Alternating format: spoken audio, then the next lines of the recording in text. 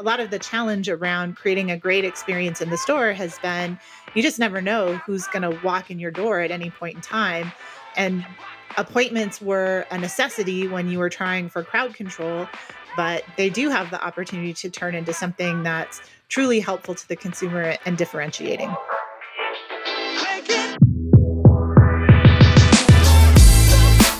You're listening to Retail Remix, your inside access to candid conversations with the people shaping retail's future. Here's your host, Alicia Esposito. All right, folks, we have a jam-packed conversation for you today, so I'm going to cut right to the heart of it. A few weeks back, I had the chance to sit down with Nikki Bayard, the VP of Innovation at Aptos.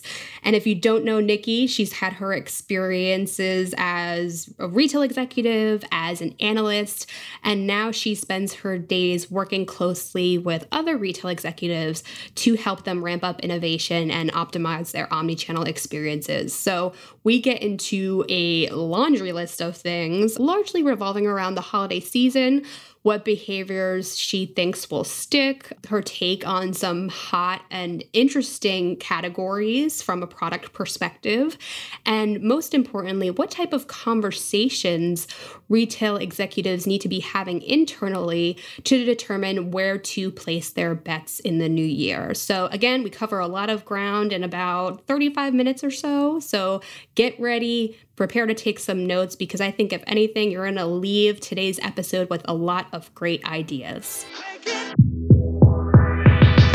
Nikki, always good to catch up with you. Thanks so much for taking the time. Absolutely. My pleasure. So obviously you're a longtime friend of the Retail Touchpoints family. So I very much know you. And I don't think a lot of people out there listening right now do not know who you are, but let's just do it for the newbies out there. I always try to start high level, have folks share a little bit about themselves. So why don't you do that? Share about your history in retail and most importantly, what you do in your role at Aptos. Oh my gosh, my history in retail. Well, I'll keep that short and sweet, although it's been pretty lengthy and I don't really want to count the years, but I've been involved in every aspect of retail technology that you can genuinely be involved in as a retailer implementing it, as a consultant advising retailers on selecting and implementing, as a solution provider, and as an industry analyst commenting on all of the above. I am the VP of Retail Innovation for Aptos, which is an enterprise solution provider that is focused on the retail industry.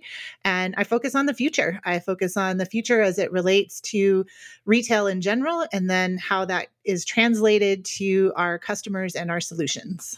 Yeah, it's really I could imagine, very fun space, but also probably a bit overwhelming at times because especially now there's so much going on. And I know the last time we worked together, it was around, I think, September, and we were starting to talk about the holiday season, what retailers need to do to ensure success, especially around the fulfillment experience, which has really come into the spotlight as of late with consumers trying to minimize store visits and all of that stuff. We even started to hear rumblings around the potential elongation of the holiday season, how the Sunday after Halloween would be like Orange Sunday or something like that. So we'll get into some of that stuff, but I really want to get into the heart of some of the research and analysis that Aptos has done, because you keep a keen eye on consumer behaviors and also how retailers are adapting. So what have you been keeping track of since the last time we spoke around September or so? Yeah, definitely to see how retailers are positioning themselves for the holiday season. And I think a lot of the things that we were watching for are definitely happening now, have happened at this point, which is like an emphasis on the earlier parts of the season. Even now, I see lots of ads like, don't wait. I'm getting emails from retailers saying, buy your stuff before the holiday shipping hits. So I think everybody's done a pretty good job of just trying to educate consumers that this holiday shopping season is going to be different than other holiday shopping seasons of the past, even to the point where some retailers have completely rolled back their Black Friday plans, not opening their stores, and definitely not opening on Thanksgiving. So just not encouraging shoppers to congregate or go to places at times when there's going to be a lot of crowds. Yeah. And I think a lot of those considerations take careful planning. I know we've talked a bit about what if scenario planning and how that's been so challenging for retailers, especially because there really isn't an established baseline for us to plan around, right? Or use as some sort of barometer or benchmark for planning for this type of thing. So it's definitely been interesting to see how all of this plays out. And I think one area that is especially fascinating to me is the fluid changes in category level demand in particular. So had a lot of conversations with folks talking about how more athleisure was in demand and skincare. And I feel like now it's kind of coming full circle. And I recently saw an article around how some people are actually looking for dressier clothes now because they're thinking, okay, nothing's changing, but I might as well look good and feel good. So I'm curious, what shifts in purchase behaviors do you think are a bit more evergreen or kind of consistent? Whereas like others are a bit more like, oh, it just kind of ebbs and flows of like people kind of going through this and figuring it out as they go. Because I guess I'm just trying to look at the long view of Christmas time through the new year, like what categories may be consistently in demand or poised for positive results. Yeah, I mean, I think it's interesting because athleisure has definitely been a big investment area in the spring and the summer, right? And some of that is because the outdoors became your playground, right? If you can't go anywhere, at least you can go outside. And then also kind of that awareness, if the gym is closed, then what am I going to do at home? And I think it is interesting. Like, I think there's some weariness. I want to feel like a human being again and not a slob. Maybe I'm projecting a little. I don't know. I feel it. I feel it myself. So there could definitely be a pushback against that. I mean, the one category that continues to astound me in its performance is footwear.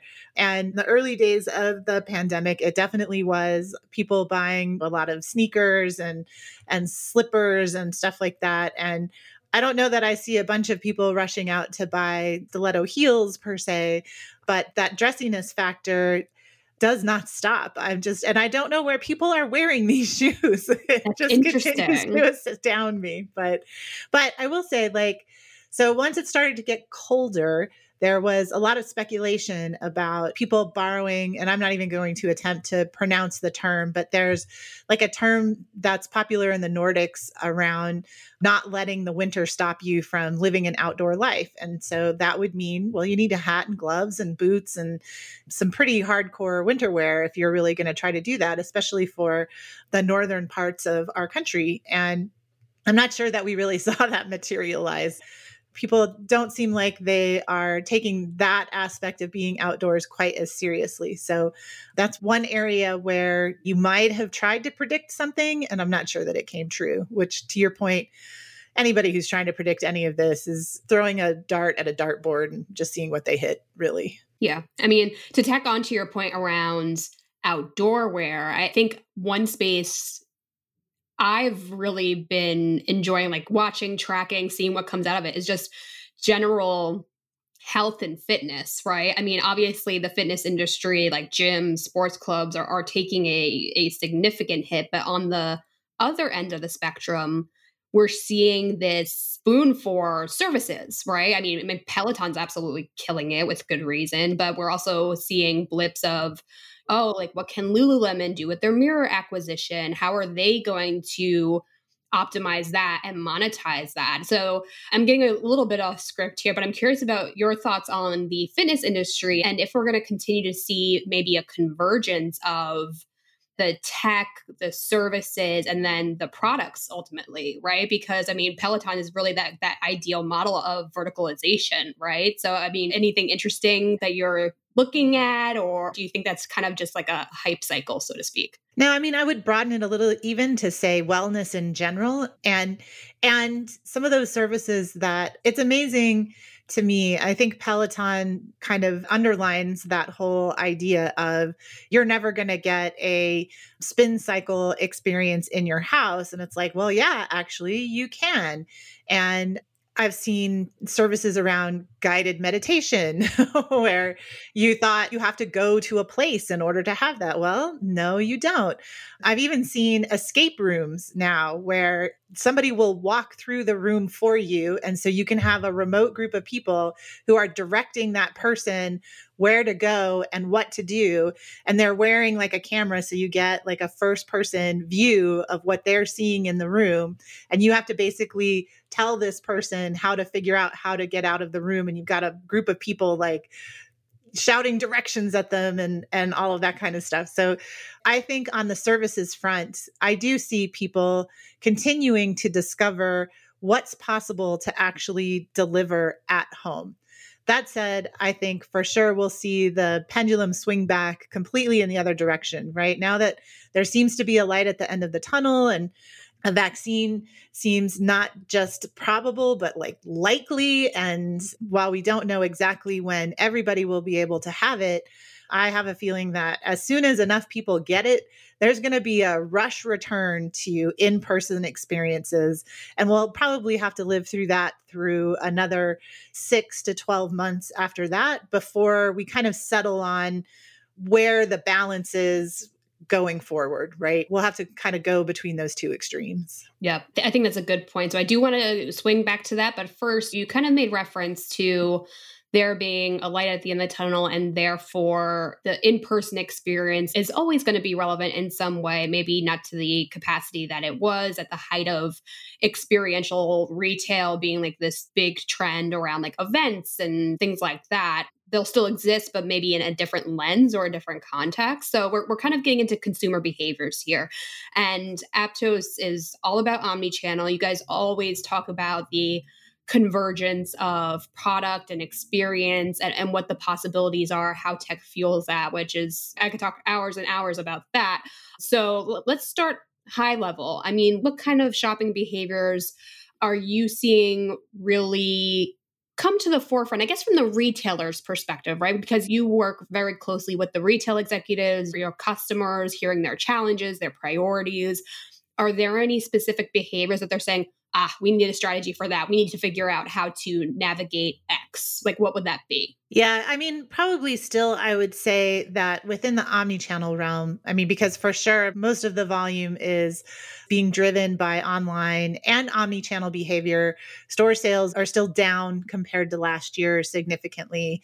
And so there's more desire to be able to kind of open up and have more capability in that transfer of the online shopping experience into the store. So buy online, pick up in store, pick up at curbside. I think historically they viewed that as very transactional. And now they're starting to think of that more as a lengthy process where you have multiple opportunities to continue to influence the customer all the way up until they actually sort of load that product in their car and drive away.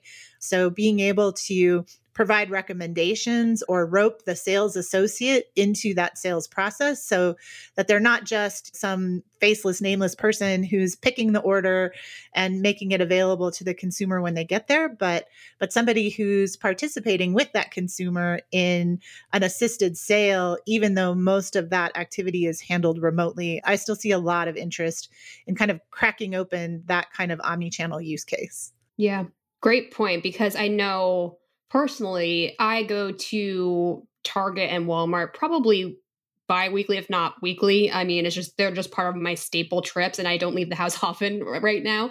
So then you start to recognize people, you start to know people, like even if you just say hi or give a friendly nod. So it allows you to kind of have that personal experience, even if it's not full on face to face, like directly engaging for a prolonged period of time. There's still that familiar nature to it, I guess. So like, even if you're doing a lot of this digitally and contactless, you still have that touch point of like, okay, this is still my store. These are still like my people, so to speak. So you're kind of making it as personal as you can be using digital technology. Yeah. And having that, being able to facilitate that relationship too. Like we just ordered something from a local restaurant and they actually called us and said, hey, we know that this is a staple. You guys always order it and you love it, but we want to let you know that we're out, but we wanted you to try this. Right. And that kind of interaction, being able to insert that in the process. Not everybody's super excited about a phone call sometimes, right? They're like, well, that's why I did this online instead of trying to call the store. But recognizing that, hey, I know who you are, you know who I am, I know things about you that can help me serve you so that you don't have any unexpected surprises, or so that I can do something that maybe delights you a little as a customer. I think there's still plenty of opportunity to tap into that. And I think retailers have been so focused on just getting the capability set up and running smoothly that they really haven't focused on optimizing it. And I think they should. I don't think that this behavior is going to go away. The convenience factor is very high. Take away pandemic fears, it's still super convenient. And I do see retailers starting now to look beyond the holiday season because, right, they're always a little bit ahead of where the consumer is. And they are starting to turn and look ahead to the future and start planning for that future. Yeah. So just to put a bow on that point, so they're taking something that was very utility based. So curbside pickup, for example, right? They rushed to get this stood up to adapt to consumer needs, to create a safe contactless experience as needed, got it stood up quickly, efficiently. So that's kind of the standard, I guess you could say, or the baseline. So the next stage is for them to think, how can I differentiate this? And how can I bring the brand and our people into the mix? And I guess some people argue people are the brand and vice versa. So I guess that's kind of the next tier. Yeah, I would. I mean, some people might argue as to whether or not pickup at curbside in particular is going to stick around. And I have to say, like, from my personal experience, it's been extremely variable what kind of quality of experience you're going to get with a pickup experience. And there's lots of cases where the instructions aren't entirely clear and you're not entirely sure where to go. And then there's just so much uncertainty about it that you're kind of like, oh, forget about it. I'm just not going to do this again. So I'm not sure that curbside itself will stick, but the idea of the consumer being able to order something and in a short amount of time, go to the store and get it one way or another, I think that for sure is going to stick around.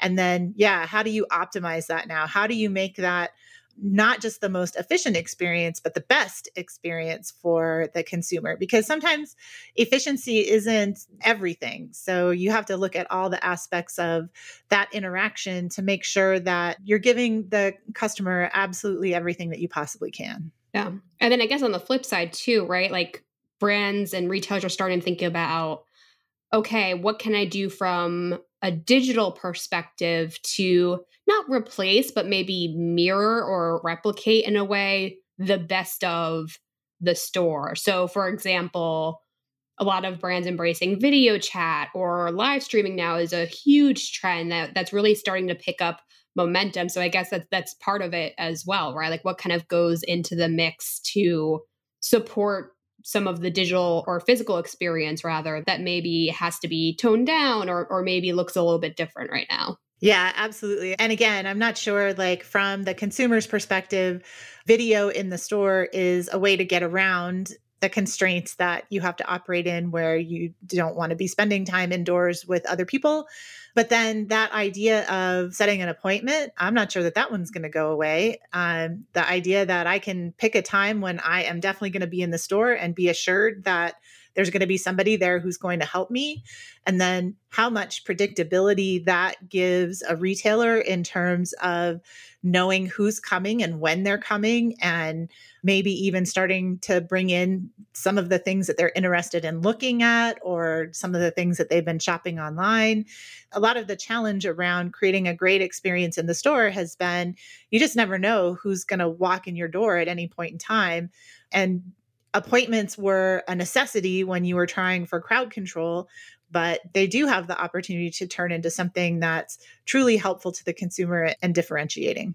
Yeah, the appointment setting capabilities is definitely a great one. And I feel like sometimes it kind of goes under the radar because it's like so simple for some retailers and like it's already baked in. Like I'm thinking about like the Genius Bar, for example, that like that's always been there. And also for the Apple Store, that's always been a core capability. But you're right, it gives the associate predictability, like from a workforce planning standpoint, from a service standpoint, but it also improves transparency for the consumer, right? I mean, it kind of allows them to see, okay, I have this day, I have this time, and they can kind of plan their day, but also like if they're feeling extra cautious, they can really emphasize that safety experience for themselves. I know Apple worked pretty diligently to figure out what needed to be done from that lens of their service experience to make sure it was as safe for both associates and consumers. So I definitely think that's going to be a trend to watch. Yeah. Yep.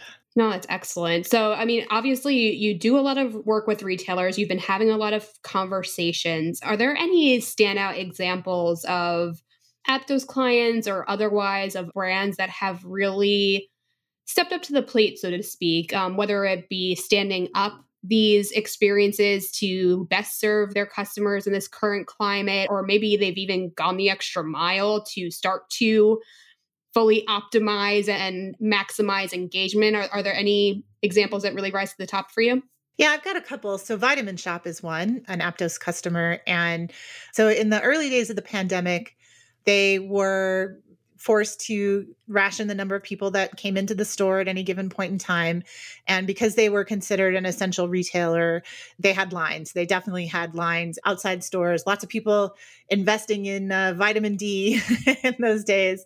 And so they came up with a way using one of our solutions to actually go out into the parking lot and effectively sell from the parking lot. So the point was, rather than wait until you get in the store, if you know what you want, or if you wanted to come in so that you could talk to somebody, then I'm going to bring the somebody out to you so that we can help you and help shorten that wait. And you don't necessarily have to just wait until you get in the store in order to either figure out what you want or get what you need.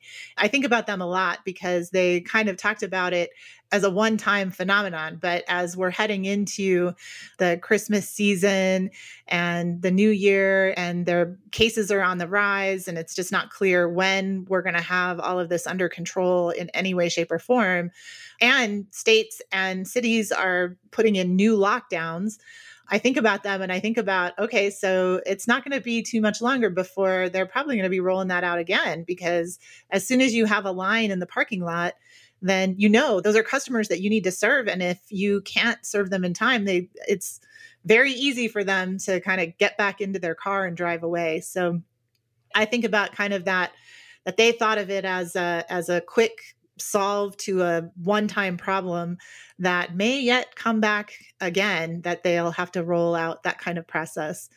Another customer that is really interesting is Pets at Home. So they're a UK pet store retailer. And like in the US, there was a mass adoption of animals during shutdowns where people wanted someone, if they were alone, to keep them company. And the mobile aspect of serving a customer as they're suddenly finding themselves in a whole new world, maybe that they weren't accustomed to before, in serving the needs of a pet.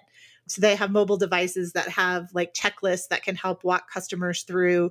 If you got a puppy, here's all the things you need to think about and all the things that you need. If you got a kitten, then here's all the things that you need. If you got, a ferret, then here's all the things that you need to think about. So being able to really, in a directed way, help customers when they saw unprecedented demand for something at a level that they had never seen before, being able to respond to that and kind of untether their store associates to help customers in that way, I think was really interesting. And I think we'll see more and more, right? They're trying to, from a safety perspective, but also I think it will continue from a convenience perspective, just make it easier for the customer to make their purchase without having to interact with so many devices or so many people, to kind of streamline that process and yet still provide a high service level as part of that process. Great examples. And I think they really reaffirm the importance of kind of making these big moves, right? I love the Vitamin Shoppe example. They actually spoke at a retail innovation conference, and I loved seeing how they adapted their mindset, right? How they changed and pivoted their priorities, how they still managed to bring the best of tech and high touch service together to deliver upon their brand promise. And they knew full well that the journey's not done, right? And I think that's a really important mindset to have, knowing, okay, we stood this up, we got things done, but there's still opportunity for improvement. We're still going to need to monitor, we're going to need to adapt and ensure that we're evolving with this thing, right? No matter what it may bring.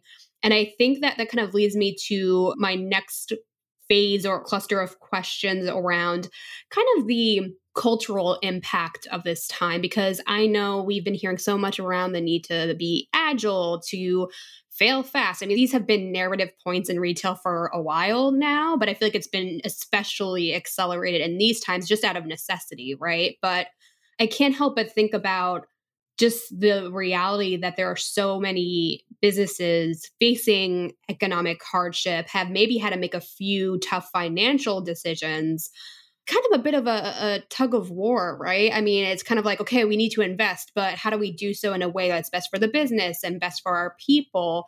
I mean, you've had experiences, not just consulting executive teams, but being in the seat, right, at the boardroom. So what advice or guidance would you have for the folks listening right now that may feel like, okay, I know I need to do this, but where do we even start? And how do we ensure that we're making the best decisions? It may not be perfect, but like, how do we be swift, but also smart about what we do next? Yeah, I think where it's really coming home to roost, honestly, is in how the executive team views IT. So IT has always been viewed as a cost center to be contained. And yeah, it enables the business, but it enables it from really an efficiency kind of standpoint. Like we always want to look at how does it make things faster, cheaper. And oftentimes the better part of that stool gets set aside. Like, don't tell me that you're going to save me a store manager's time or any of that kind of stuff. I don't want to hear about that from a benefits perspective of an IT investment. And I think that one thing that the pandemic did really accelerate as it relates to kind of how do you navigate this is that IT enables the business. Like you can't run as a business without technology anymore, especially if you're in a situation where you have to take the stores off the table in terms of where you're going to make your money. Like if you are depending on online, then you must have IT and it must be agile. So I've fielded a lot of questions around, the economic hardship of everything that's happened, all of these companies that are struggling, digital transformation, that's going to get set on the back burner and it's going to be all about how to survive.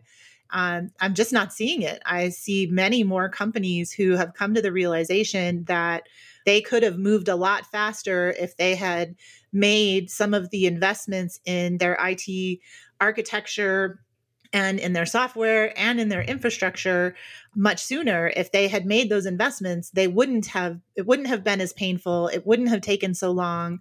And now they can put kind of a real price tag to it. It's like if it took you 6 months to stand up, buy online, ship from store, you're counting every one of those days that you're not shipping out of your stores and you're looking at your sales and you know exactly how much it cost you to not have that capability. So it's only been a benefit from the perspective of getting retailers to think much more strategically about the value that technology contributes to the business. And I would say we've seen what happens when you wait too long. There's just too many retailers who no longer exist, who waited too long to make the investments that they needed to really meet consumers how they want to engage. I mean, Toys R Us, Linens and Things, CompUSA. The world is littered with the remains of some of these companies that didn't make those investments. It becomes a downward spiral to the point where it is your survival on the line. So if you want to survive, it's not about cutting back and ignoring these things. It's about doubling down and investing and making the changes as fast as you possibly can. Because if you wait too long, there's no coming back. And that, I think, the pandemic has really kind of seared into people's minds. Okay. Because I was going to ask you next about the ROI rationale behind investments, right? Like I know I've had a few conversations with retail executives saying, oh, we had this plan and it was discussed for weeks and months and there's back and forth around, budgeting and strategy. And then boom, like it came and then we were able to stand it up in 2 weeks. And I was like, like you don't even know it's possible until you have to do it. So do you think that the first wave, like when the pandemic first hit, was almost in a way a barometer or like a checkpoint for them to say, okay, like we didn't have XYZ capabilities and we suffered because of that. So like we just need to invest. We need to put our chips in this. Like I'm trying to understand, like from the executive standpoint, is there going to be as much of an emphasis on the ROI potential and what's the long-term investment versus no, like our company, our customers need this. Like we just need to do it. We need to take the risk to make some sort of an impact. Yeah. I mean, I think any responsible executive is going to tell you that ROI is not going to go away. You've got to justify the use of a company's assets and the use of a company's cash. So there's no way that it's going to go away.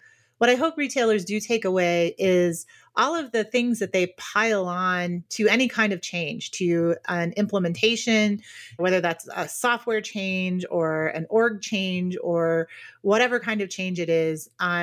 They pile on all of these requirements that are designed to reduce risk, but in the end, lengthen the timeline to the point where you've introduced a whole new set of risks that I think a lot of retailers have been blind to in the past. And so the pandemic has really exposed, well, how much risk were you really mitigating in taking these long and lengthy decision cycles and approaches, and how much cost did you add to this decision, and how much risk did you add in terms of getting to a successful conclusion of this in the approach that you took. And I think the pandemic exposed that there's a lot of slack in there that you can take out without creating a lot more risk of failure of what it is that you're trying to accomplish. I like that. So the risk of moving versus the risk of not moving in a way, like. Yeah, or not moving fast enough, or, I mean, analysis paralysis has its own risks for sure. Yeah, no, I think that's a great point. So we're having this conversation, full disclosure for our listeners, right before Thanksgiving weekend. It's going to be going live mid-December. So a bit of slack during a very important couple of weeks. But I think that will make our conversation interesting so folks can kind of reflect and look back. But I'm going to ask you, since you have that analyst history, to kind of look inside your figurative crystal ball. What do you think are going to be the most crucial takeaways or trends to kind of come out of the holiday season? Because I know there's so much research leading up to the holidays, but I feel like consumer research around what they say they're going to do is sometimes very different than what they actually do. So, I mean, what do you think is really going to be happening as we get into the heart of the season? Yeah, I mean, one, I will be watching to see if we've offset enough demand into earlier in November and October that we don't have a shipping crunch about the time that this podcast comes out. That one concerns me because it's the worst of both worlds. It's like you had consumer demand and they wanted it, and you had the product and you couldn't get it to them. That's just the worst. So I'm definitely interested in that, and whether the tactics that retailers are employing now and have been employing really since October, if those worked and pulled enough demand. I hate making these kinds of predictions, but I'll say I don't think that even with the resurgence of the virus, of the pandemic, even with that resurgence, I don't think the holiday season's going to be that bad. It might be okay. I feel like it's going to be okay. And that's not just the light at the tunnel from a potential vaccine that's speaking there. Just looking at how consumers and retailers have adapted to the constraints that we've had to deal with. I think we've kind of figured out, if we can be vigilant, we have figured out what it takes to operate in this environment. I think it's been more a case of people letting down their guard, but we know what we need to do. We know from the summer how to be successful in keeping stores open and keeping people employed and keeping consumers spending, that I think this holiday season is going to be okay. I love that you are so positive, Nikki, because I feel like we're surrounded by gloom and doom all the time, and I just wanted some holiday light. Well, I hope. I mean, it's a prediction, so it's about worth the amount of air I spent on it. So. Well, we're going to keep our fingers crossed. I know I live 5 minutes from a shopping mall and a series of shopping centers, and people are out. People are being safe, which is good. I'm in New Jersey, so they're pretty diligent here. And I think it's going to be more interesting to see the context in which people celebrate the holidays. So I think people are still going to be buying, but how are they going to be getting gifts to their friends and family members? Like, what services or solutions are they going to be embracing or relying on in order to celebrate? So I think it's kind of like the ripple effect of the holiday season will be for sure interesting to watch. But you did note a little bit earlier that even though we're kind of in the heart of the holidays, so to speak, that retailers are, of course, thinking about the next step, their strategy for 2021, how they kind of reach the next level of optimization, especially from an omni-channel perspective. So any closing thoughts, recommendations for all of the folks listening right now that are trying to stay focused on the day-to-day, of course, but always thinking about the next step? Any closing thoughts there? I mean, definitely be prepared for that pendulum to swing back. You know, we've been out of the stores as much as most people possibly can, with the exception of grocery stores, but I don't know how countries plan on dealing with a rollout of a vaccine. And like, at what point do you say, we're done, hooray, and everybody has a big, huge party? But whatever that day is, man, stores are going to be packed and retailers need to prepare for that, which is a good thing to have to be prepared for. And I know it's hard to think about that at a time when the virus seems to be peaking again. But I'm holding on to that light at the end of the tunnel with both hands, let me tell you. Ditto.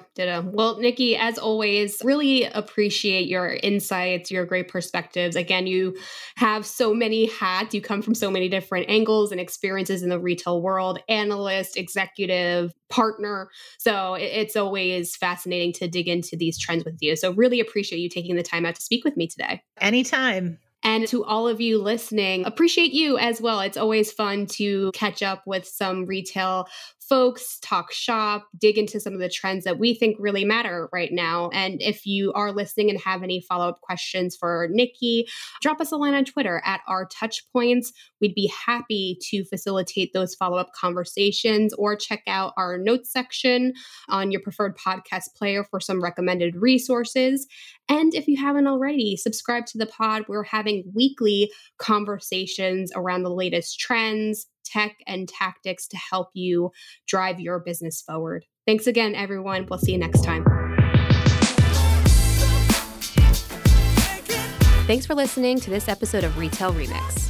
Be sure to subscribe so you never miss an episode. You can find us on your favorite podcast player. Until next time, keep mixing it up.